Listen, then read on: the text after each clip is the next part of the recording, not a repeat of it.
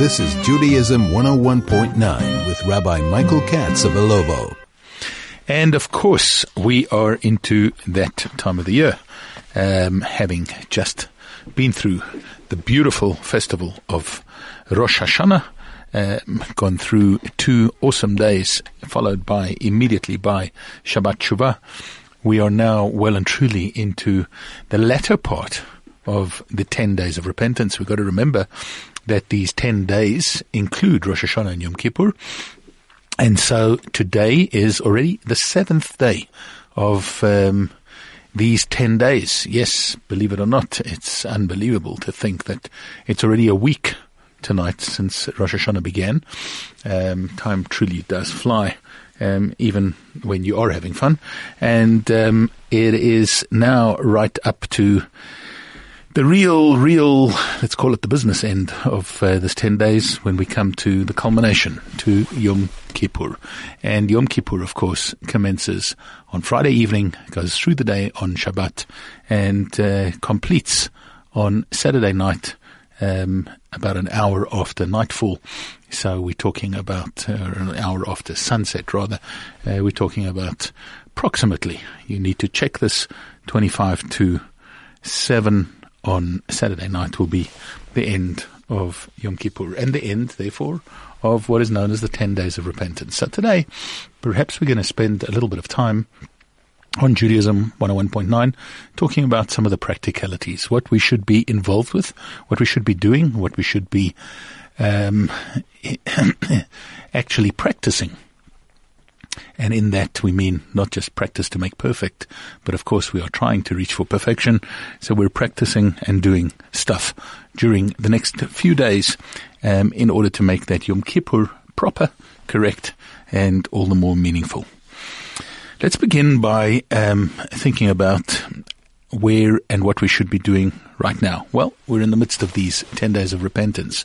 During the 10 days of repentance, and especially in the week that is between Rosh Hashanah and Yom Kippur, and yes, of course, there is always exactly a week, because it stands to reason if there's 10 days, one day being Yom Kippur and 2 days being Rosh Hashanah, that there will be exactly 1 week, 7 days between the two outer posts of this 10 days.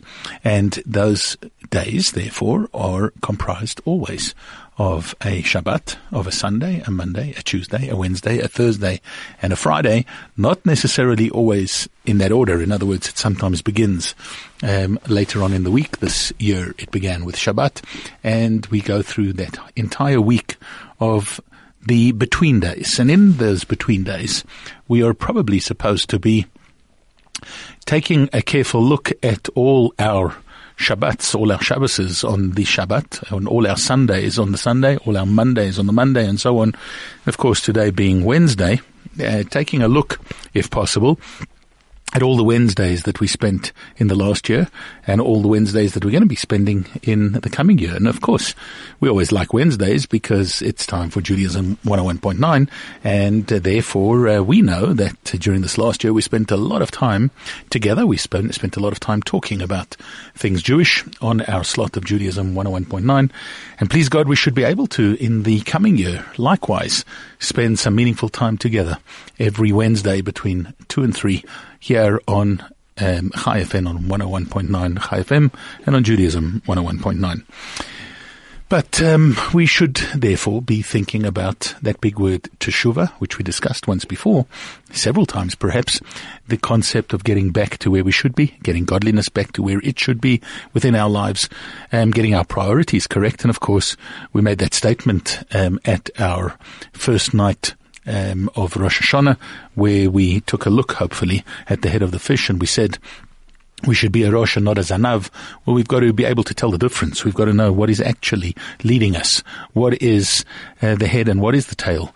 We sometimes get it the wrong way round. We don't know our heads from our tails or our tails from our heads, and this is something that is incumbent on each and every one of us to get our headspace correct and to get our focus correct, and to have the spiritual leading the physical, the godly leading the mundane or the usual, and to try and realign ourselves and re-enthuse ourselves with the kind of application and the kind of involvement that we know that we should have during these days. So, of course, that's the mindset for now.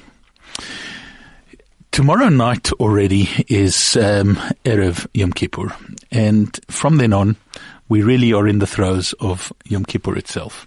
And let's perhaps talk about what should be happening on Friday. So Friday, Erev Yom Kippur, is the day on which we do a ceremony called Kapparos. What is Kapparos? Kapparos is an atonement. The word Yom Kippur, same word, Day of Atonement. If we think about the concept of atonement, we should probably be thinking about how this is actually not only atoning as in saying we're sorry and as in making good on our apologies, which is, of course, very much part of the whole focus and tone of Yom Kippur. But atonement can also be read, as is often beautifully described in English, as at one-ment. We need to be at one with our godliness and with the godliness within ourselves and with God himself. On this day, it is a very, very special, unique, one-time kind of a day, which is extremely, extremely powerful.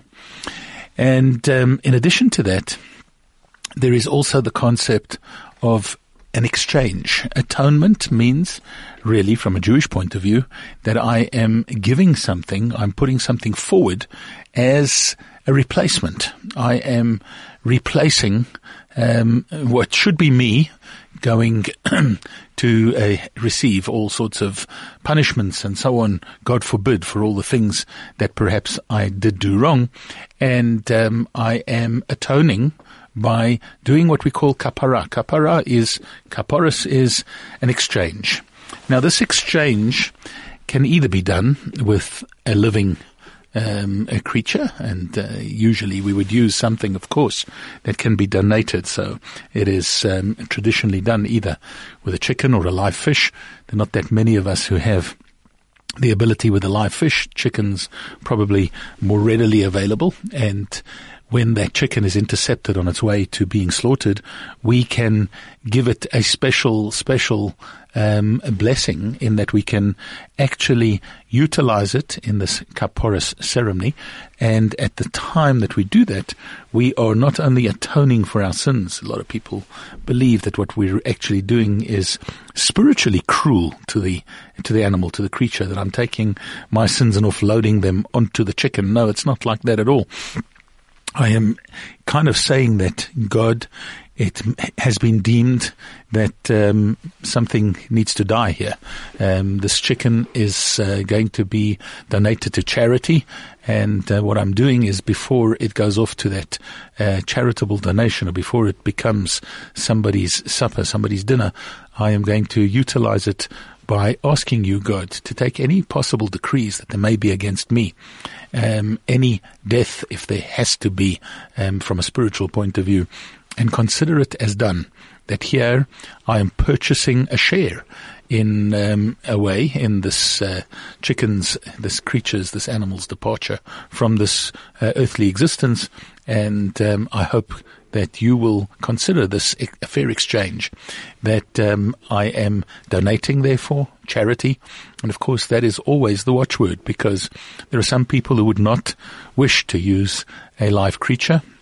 And of course, kapparot can also be done with the money itself. And we take the money and we say, this money is going to go to charity. Please, God, allow me to go to a life that is filled with all the kinds of rich and wonderful blessings that I hope you will bestow upon me in this coming year. And of course, that is done in the early hours, preferably, of Friday morning. We try to do that as early as possible. We show a keenness, first of all, to do it.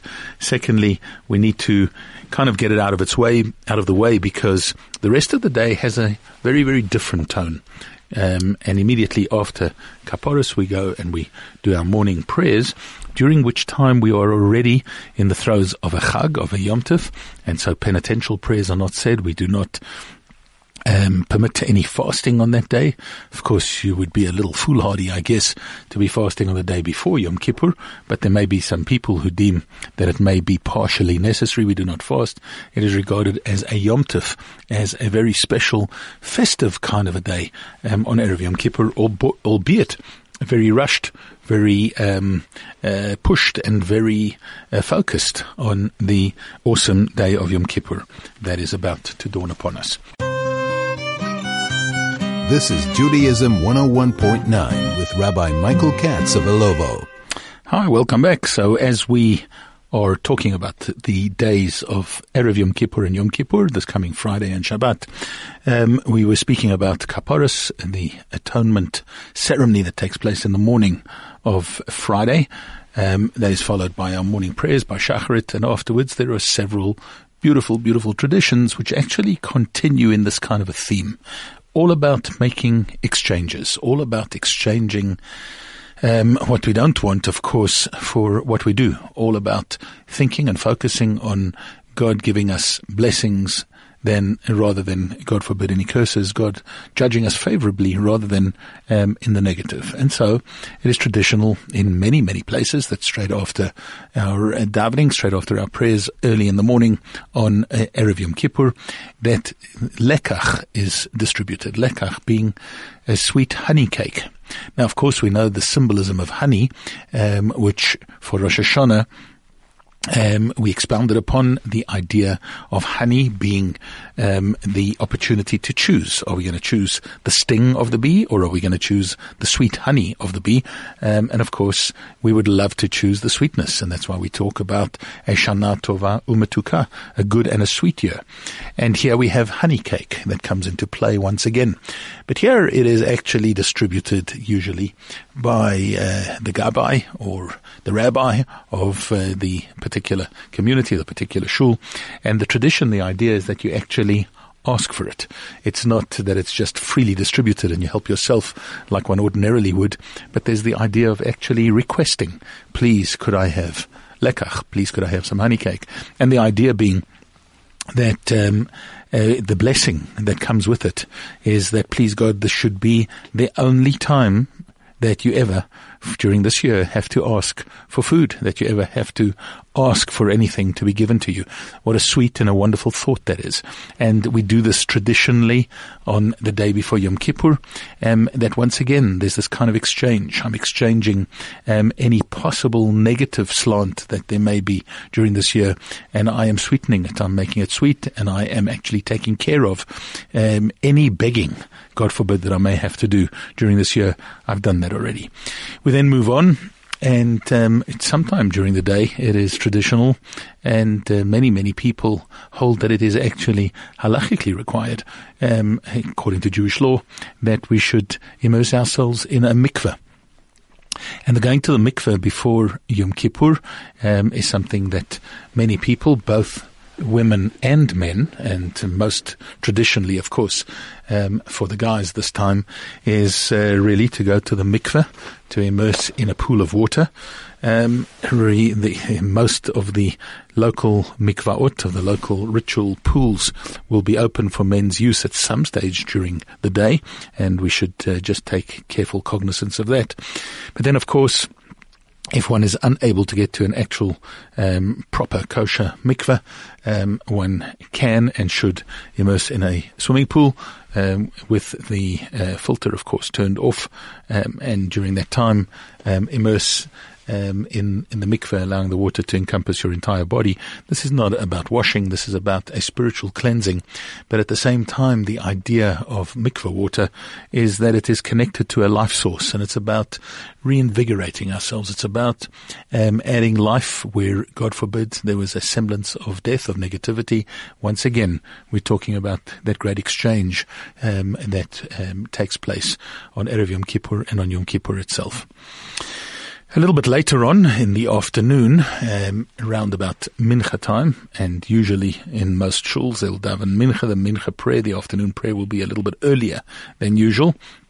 There is a tradition by many to give what we call malchus, to give smacks. Now, we're not going here punching each other or hurting anybody, God forbid, but there is the idea of tapping on the shoulder blades with a strap, with a belt, and saying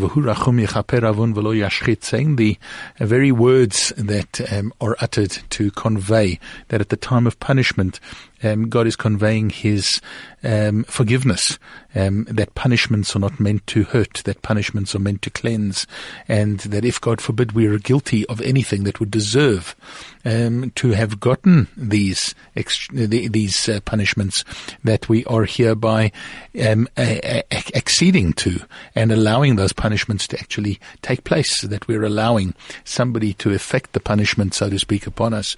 And therefore, I've done that. I've taken the punishment. I have gotten the expiation. I have gotten the forgiveness in this way as well. And once again, making that incredible exchange. We then do our mincha prayer, the afternoon prayer on Friday, which includes within it a lot of the penitential, of the asking for forgiveness kind of prayers that are very much part of the Yom Kippur liturgy. Particularly the Ashamnu Bagadnu, famous, we have sinned and we have thieved and we have done all of these things, that is part of, an essential part of the davening of the prayers of Yom Kippur. And then, of course, all the al-chaitz for the sin that I've committed in doing this and the sin that I've committed in doing that, albeit that we may not really believe that we have done all of those sins. But remember, these are communal prayers. We're not only asking for forgiveness for ourselves, but actually for everybody that is around us as well. And that is all part already of the mincha prayer on Friday afternoon, before we go into Shabbat, and of course before we go into Yom Kippur itself, which is really called Shabbat Shabbaton. It is the Shabbos of all Shabbases, is Yom Kippur itself. And so it is, once again, the idea of us asking for forgiveness, of exchanging what we could have had, should have had, for something that we really would like there to be, of exchanging punishment for sweetness, of exchanging begging for kindness, of exchanging our sins for a better and a more beautiful and a more powerful and a more spiritual and more fulfilled life. And this is all the kind of the tone of Erev Yom Kippur. Now, it's also an obligation to actually eat on Erev Yom Kippur. Now, that sounds funny, I suppose, because who's not going to eat and drink on the day before a fast? But here, we're talking about eating in a way of festivity, a kind of a festive meal that actually should be held, and that is traditionally held at the lunch hour, probably best, on Erev Yom Kippur, during which time we should wash for hamotzi, we should eat challah, we dip it in honey, again, the sweetness. We should eat and drink in a way whereby it is rather festive. Of course, we would probably be well advised to refrain from alcohol or anything else that would make us not feel so great on Yom Kippur itself, spicy foods, etc., which aren't exactly going to add to the easiness of a fast day on Shabbat. But we certainly do have a festive meal in a way of celebration on Erev Yom Kippur. And then, of course, don't forget a meal or something to eat before you take the fast on late on Friday afternoon. Now, we've got to remember that there are some other things that we should bear in mind and prepare for Erev Yom Kippur. Number one is there are certain candles that we light. There should be, number one, the lighting of the Yom Tov candles, which a woman would light. If there's no woman present, a man must light on Erev Yom Kippur, similar to the Shabbat candles, of course, or the Yom Tov candles. And we say the blessing for Yom Kippur, Yom Kippurim, and Shabbat and Yom Kippurim, as well as Shehecheyanu. It is a festival, after all. And perhaps this is something that people very often get wrong, I think, in the thinking, in the feelings about Yom Kippur. It's not a sad day. It's a very, very positive day. It's not a day of mourning. It's a day of trial. It's a day of when we're on edge. It's a day when there's tension in the air, but it's certainly something something where we should be confident that what we've done Rosh Hashanah and in these 10 days of repentance, that now we're just kind of awaiting the final verdict, which we know is going to be positive, and therefore we have a positive frame of mind, a positive mindset. We're behaving well, we're doing things well, and we're in a positive frame of mind. It is something very, very positive. There is something very beautiful, magnificent, angelic about Yom Kippur, and these are all the things that we should kind of focus on and think about. It's not sad at all. It's not negative at all. On the contrary, a very, very positive day, and hopefully it will be for all of us. It is also traditional before Yom Kippur to give blessings to your children. This is a time-honored custom that we do before Yom Kippur begins. For a son, we say, may God make you like Ephraim and Manasseh, the two sons of Joseph who grew up in Egypt and yet adhered to everything in the most incredible way, with all the challenges that they had, challenges of wealth and challenges of being strangers in a strange land, and yet they adhered to everything. And for a daughter, we say, may God make you like Sarah, Rivka, Rachel and Leah, like our mothers. And then for all children, we say the blessing that is said by the Kohanim, where we say God spoke to Moses and he said, speak to Aaron and his sons. This is how you should bless the children of Israel. You say to them, may God bless you and keep you. May God cause his countenance to shine upon you and be gracious unto you. May he turn his countenance towards you and grant you peace. And they shall bestow my name upon the children of Israel, so that I will bless them. Of course, the Birkat Kohanim that we are all familiar with. We also need to prepare ourselves for wearing non-leather shoes. We've got to remember that on Yom Kippur itself, there are 5 stringencies, or 5 things that we observe as far as the fasting and abstentions actually go. And that is, number 1, that we fast. We do not eat or drink. Number 2, that we do not wear leather shoes. So now this would mean any leather, whether it is leather uppers or leather soles of the shoe, any part of it should not be leather. And we should be careful, because it used to be that kind of every pair of sneakers, tackies, whatever it was that you bought, that you got, were certainly made of canvas. Today, a lot of them are probably more expensive and made of better material than your actual shoes. We've got to be careful that there is no leather involved. Remember, the wearing of leather shoes was a sign of luxury and a sign of really being on top of things. Here we want to feel a little bit more angelic. We want to put ourselves in the realm of being less physical and less acclimed to and less accustomed to the physical and material things, and therefore we do not wear leather shoes. Leather belt and other things may be worn, but it's just the shoes that we stay away from. We are not allowed to apply lotions or creams. You don't get up in the morning and put on your favorite base and makeup and so on. Although people do make a mistake, I think, in that they don't wear makeup at all. I don't think that is really the sense of it. If one has put on, certainly for the women, I hope I'm talking to, you put on makeup before Yom Kippur, there's nothing wrong with that. We're not allowed to freshly adorn it, of course, on Yom Kippur, as we wouldn't be allowed to, of course, on Shabbat. We don't put on makeup, but you may want to put on creams, you may want to put creams on your hands and so on. Those things are taboo on Yom Kippur. No creams and lotions. It's one of the strict laws about Yom Kippur. We also do not wash or bathe. You do not go in a shower, you don't go in a bath. In fact, even washing of our hands is only done up until the join, the knuckles, so to speak, or the place where your fingers join your palm of your hand. So, even that only in the morning or when one has come out of the bathroom and so on. That is the limit to the washing, unless, of course, your hands are severely soiled, looking after a baby or for whatever other reason, and we are then permitted to wash that off. And of course then marital intimacy. We do not, preferably not even according to strict halacha, or stricter opinions in the halacha, not even touching between husbands and wives, between men and women, on Yom Kippur for the duration of Yom Kippur itself. And these are the real things that we've got to kind of have in mind in a way preparing before, because we've got to make sure that we have non-leather shoes. We've got to make sure that if there is a bath or a shower that needs to be taken, that of course it's all done before Yom Kippur. Not going to be able to do it then. And of course we've got to make sure that we've stockpiled enough food and liquid within ourselves so that we can last the 26 hours without it damaging our health in any way. This is Judaism 101.9 with Rabbi Michael Katz of Ilovo. We've been talking about Yom Kippur, and to move on to the idea of forgiveness. And this is a day of forgiveness. The day of forgiveness actually stems, if you think about it, from God's action and sign of his total forgiveness of the Jewish people.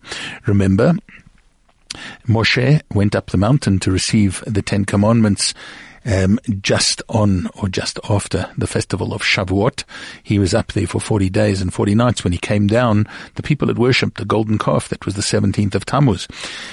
He allowed the tablets to fall to the ground, breaking them, not incriminating his people for having been obligated in them in any way, and knew that there was work to be done to atone, which was done over the next 40 days. And 40 days later, which was actually on Rosh Chodesh Elul, Moshe ascended the mountain once again. It's one of the reasons why we blow the shofar so often during the month of Elul, is to alert us to the fact that Moshe was up the mountain. He didn't want anybody to make the same mistake twice, and therefore it was a kind of an insurance, a siren, reminding us of the fact that he had ascended the mountain and he was going to return. And when he did, 40 days later, of course, it was Yom Kippur. And on the day of Yom Kippur, when he came down with the 10 Commandments, it was a sign of God's absolute forgiveness of the Jewish people. And they had strayed, they'd worshipped the golden calf, and here, 120 days after the Torah was first given to us at Mount Sinai, we stood there ready to reaccept, re-receive, and do this exchange once again for a life that had gone a little bit off the rails. We had swapped it for one whereby we were going to adhere to whatever it was that God was going to ask us to do. Moshe Rabbeinu, Moses, descending the mountain with the second set of tablets happened on Yom Kippur, and therefore it became entrenched as a day of forgiveness. God sets the tone. He sets the tone of forgiveness, and he allows us therefore to not only forgive ourselves, to forgive each other, but for him to forgive us, for us perhaps to forgive him. We're sometimes a little angry at some of the things that God may have done or allowed to happen to us. It's a day of all-around forgiveness. What a beautiful time for cleansing, for coming clean, for really feeling relieved and exonerated in every possible fashion. We also remember that Yom Kippur itself is a day that our sages tell us is Yom Kippur Mechaper. Yom Kippur itself forgives. Even if people are not that actively involved in the fasting or in the prayers or being involved actively in Yom Kippur, the day itself has got a tremendous, tremendous power. I'm not advising that you don't get involved, but we've got to remember that everybody is included in this blanket of Yom Kippur itself. The time itself actually atones.